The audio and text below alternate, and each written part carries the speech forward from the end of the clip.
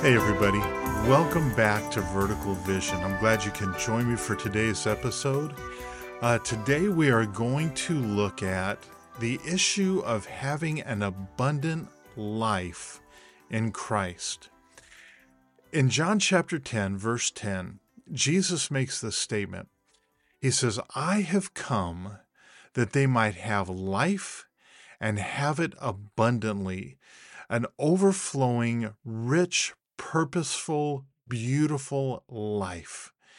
But when you look at a lot of Christians, their lives don't really look that much different than unbelievers. And if you talk to a lot of Christians, there's this idea and this comment that, I'm looking for more. I want more out of my relationship with the Lord. And I think that that's something that's universal for all of us. We're looking for that deeper relationship. And I think a big key to this is that we need to understand that this is two-way, like any relationship. For it to be good and healthy and strong and blessed, both parties have to be putting in to that relationship. Now, Jesus, of course, he put 100% in, and he always puts 100% in. He loves us and is there for us always. But on our side of the equation, a lot of times we don't necessarily put very much into this relationship. And it boils down to something I think that the Bible refers to, it talks about, and it's sowing and reaping.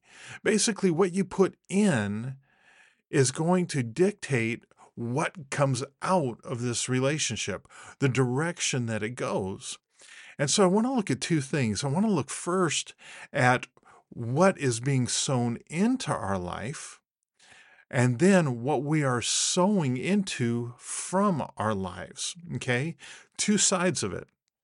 So the first place I want us to begin is in Mark chapter 4, and this is verse 24 and 25, and Jesus is talking about sowing and reaping. Okay? And listen to what he says here. And he was saying to them, take care what you listen to. By your standard of measure, it will be measured to you, and more will be given besides. For whoever has, to him more will be given. And whoever does not have, even what he has will be taken away from him.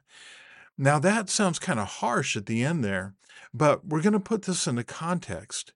What Jesus is talking about is taking in the Word of God and using it and applying it in our lives. And it comes on the heels of the parable of the soils. And so when Jesus is talking to them about the Word of God, he's talking about the condition of the heart, and that condition has an impact on the way that the Word of God works in our lives. And he breaks it down. And when he's explaining this parable, he says, the first one, he says, these are the ones who beside the road, where the word is sown, and when they hear it, immediately Satan comes and takes away the word which has been sown in them. That's verse 15, okay? And so he's talking about the seed that fell on the road, and it's hard, and it's been trampled, and it just doesn't go in at all, and Satan comes and he takes the word. And notice, this isn't talking just about the gospel, and it's not talking necessarily about unbelievers, even though that's very applicable here. The gospel is sown in people's hearts, really dictate, how that's going to impact their lives. But this goes way beyond, because Jesus says the sower sows the word. And this is so critical, because the word of God says in Psalm 138, verse 2, that God actually magnifies his word above his very name, because his word, the word of God, is the primary way he expresses himself to us. And Jesus is also the Word of God. It's the same word, logos. Jesus is the expression of who God is to us in tangible form. And so when the word of God hits a hard heart, it doesn't go anywhere. And Satan's right there to snatch it up, because if it goes into the heart, then it's going to make an impact in that person's life. Now, going on into verse 16, it talks about the next soil, and this is one that's shallow, okay? And he says, in a similar way, these are the ones sown with seed on the rocky places, who, when they hear the word, immediately receive it with joy, and yet they have no firm root in themselves, but are only temporary. Then, when affliction or persecution occurs because of the word, immediately they fall away. So here are these people that have a very shallow Christianity, if you will, a shallow connection with the Lord. And so the word goes into their lives and they're excited about it. But then when things get difficult, when that persecution comes or hard times come, they bail on it. And Jesus says the reason for this is because they have no root in themselves. Now, Charles Spurgeon made a comment about this, and he says, people will have their root in an environment, they will have their root in their Christian friends, they will have their root in their parents, but they don't have any root in themselves. And this is so true, because a lot of people, their root, their relationship with Christ is not in themselves and in that personal relationship, but it is in their church, or it's in their pastor, or it's in their denomination, or it's in their religion, but it's not in Jesus Christ, and it's not in themselves. And so, they get excited about the word, but when troubles come and they get shaken, they are ready to bail because they're so shallow. And then Jesus goes on in verse 18, and he says, and others are the ones sown with seed among the thorns. These are ones who have heard the word, but the worries of the world and the deceitfulness of wealth and the desires for other things enter in and choke out the word, and it becomes unfruitful. So the word of God goes into the heart, but there's so much clutter. There's all these cares and all these worries and chasing after wealth and the extra dollar and the bigger house, and then all of just the other things that hit with life and desires for other things, and it chokes out the word of God and doesn't have any fruit in our lives. And then, of course, Jesus talks about that soil, that when the word goes into it, it's good soil. And what happens is that seed produces 30, 60, and 100-fold.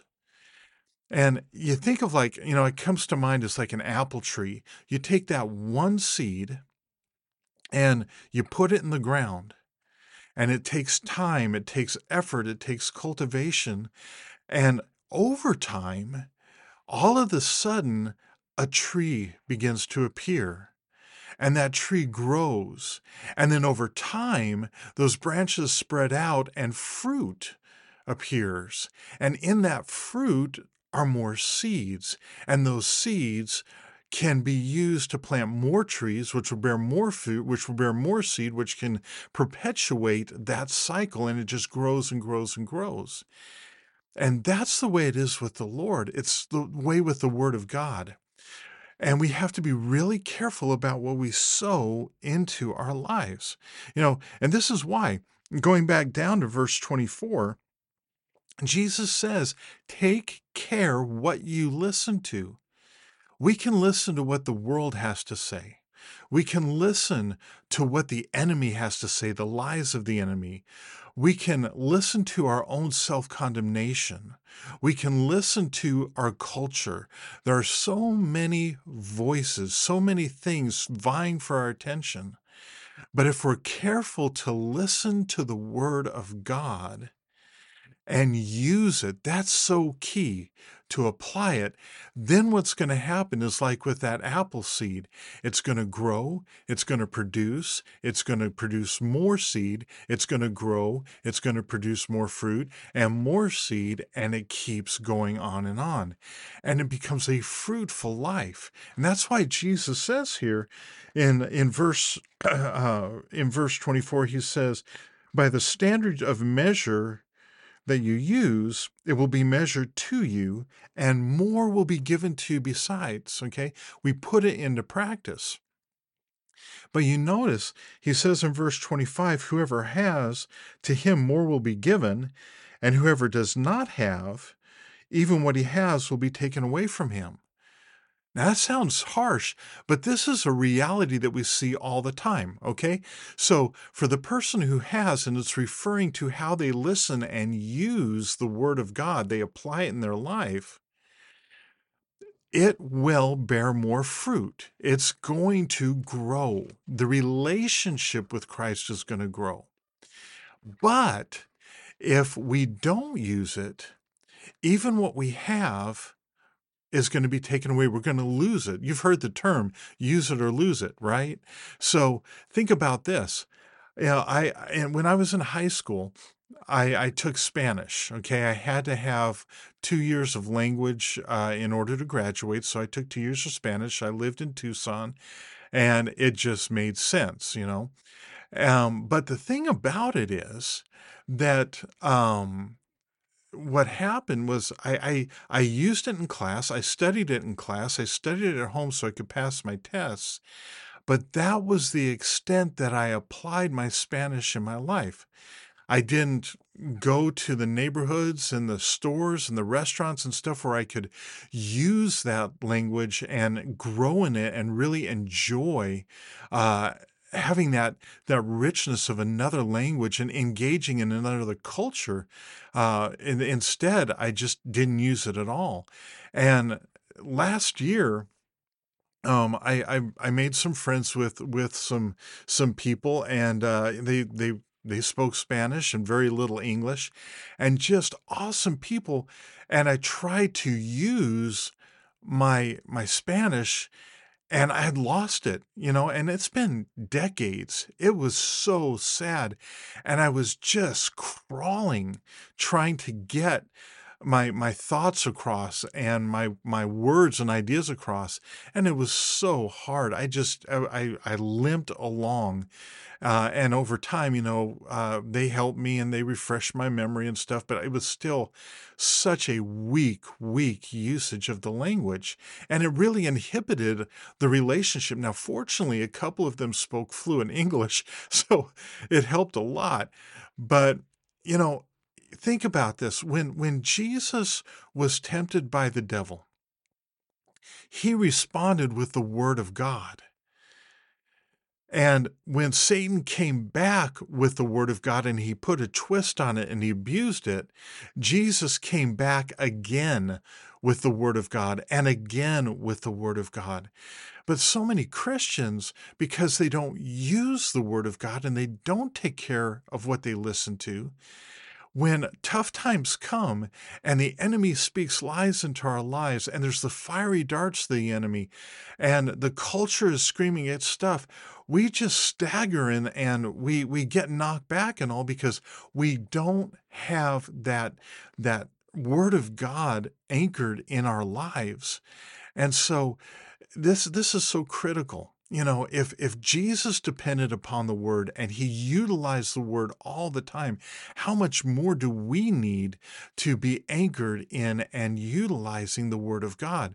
So this is what we need to sow into our lives, and we're getting sown from our pastors, from a podcast, from teachings that we hear on the radio or elsewhere.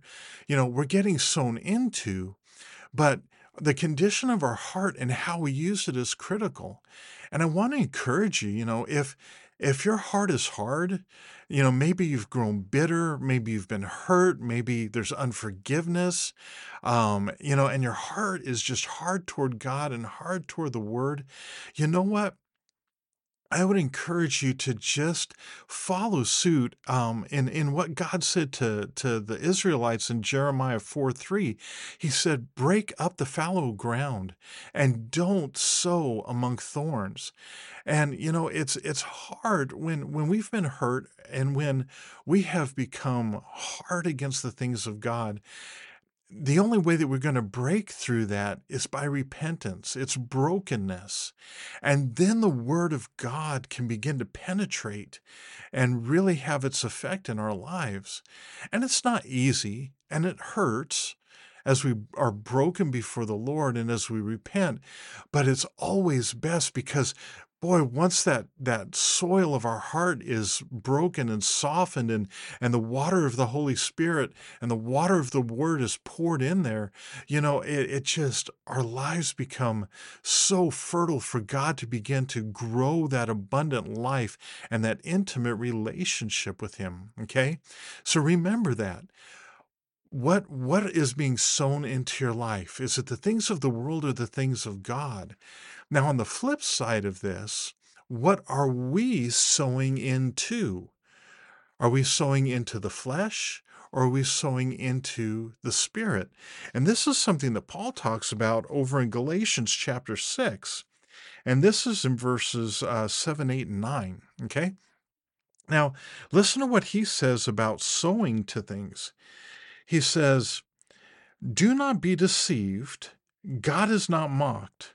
For whatever a person sows, this he will reap.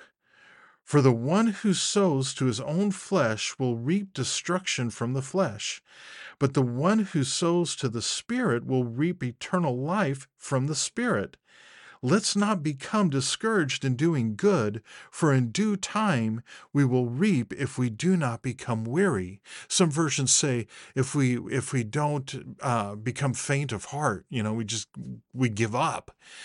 And so when Paul's talking about this, we need to consider, what are we sowing into? What are we sowing our time into, our energy into, our resources into?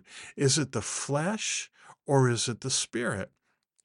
And I used to think, sowing to the flesh, was these gross sins and this very blatant sin. But when you look at this, what Paul says is, do not be deceived. God is not mocked. For whatever person sows, this he will also reap.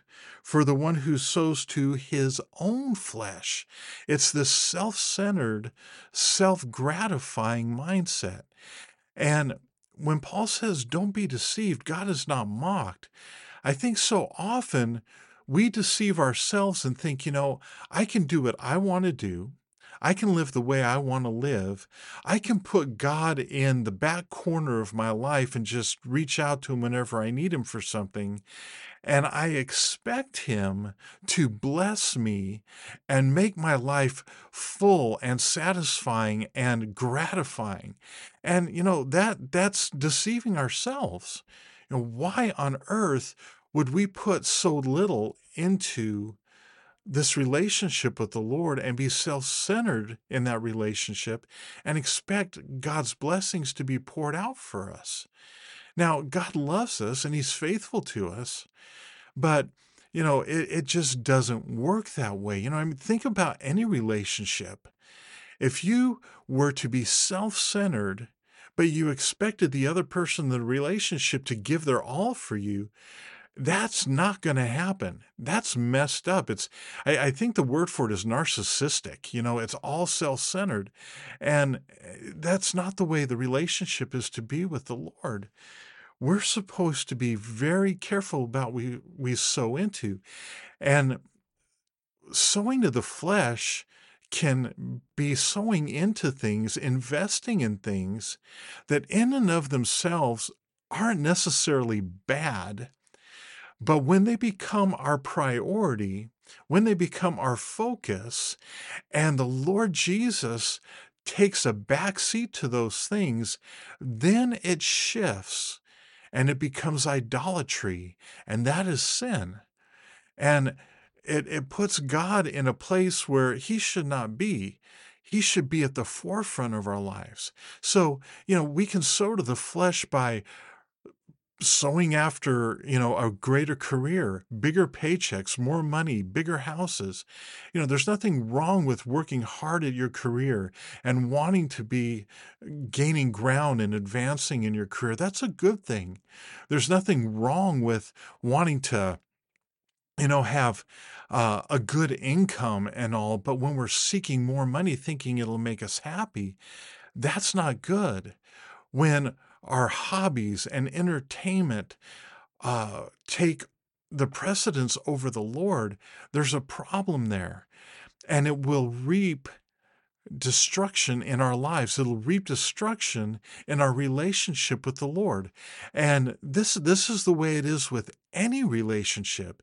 If you have a friendship, a marriage, your children, and you focus on yourself and you're pouring all your time and energy into the things that you want, and you're putting your family, you're putting your friends, you're putting your spouse in the fringes of your life, that relationship is going to die. It's going to decay and become corrupted, and it will never flourish until things are made right. So we have to be really, really careful about this. And that's why Paul goes on to say, the one who sows to the Spirit will reap eternal life from the Spirit. Now, understand this. When Paul's talking about reaping eternal life, this is not just talking about, hey, when we sow to spiritual things and we sow to the Spirit, that we're going to go to heaven. That's a part of eternal life, but that's not all of eternal life. And the reason why I say that is because in John chapter 17, in his high priestly prayer, and he's talking to the Father, he defines eternal life. He says, "This is eternal life, that they may know you, the one true God, and Jesus Christ whom you have sent."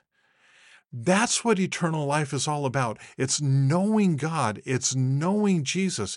It's not knowing about them, but it's knowing them personally and intimately. And as that relationship with them grows, then our life and our relationship with Christ grows and becomes so abundant and full and satisfying and productive.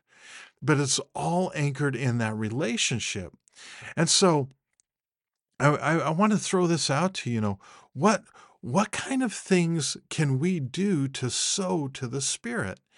Well, one big one is to be in the Word of God, to take in the Word of God and sow time into the Word of God. In Psalm 1, verses 1 through 3, it talks about, blessed is the person who doesn't take the counsel of the wicked and sit in the seat of the scornful. And then it goes on to talk about he is in the law of the Lord. His delight is in the law of the Lord. And in it he meditates day and night. And he's like a tree planted by the waters, and he grows strong and the roots go deep. And even in drought, he is fruitful and he's growing. And, that's a paraphrase there, but the Lord's talking about how when we meditate on the Word of God, we will grow and flourish and be fruitful. And that word for meditate, it's not like meditate that we think, you close your eyes, sit in the lotus position, and empty your mind. Far from it. When the Bible talks about meditating, the word means to chew the cud, okay, like a cow. So when a cow eats grass, it chews it and chews it and chews it, and then it swallows it, and it goes to the first stomach, and then they spit it back up, and they chew on it some more, and then they swallow it into the second stomach. And then they bring it back up and they chew on it some more, and it goes into this third stomach, and it makes its way all the way through. And as they chew on it and bring it up and swallow it and chew on it and bring it up, swallow it, and they go through this, the nutrients of the grass is absorbed into their body. And that's the way we're supposed to be with the Word of God. We sit down and we take it in. And then throughout the day and into the night, we bring it back up and we chew on it some more.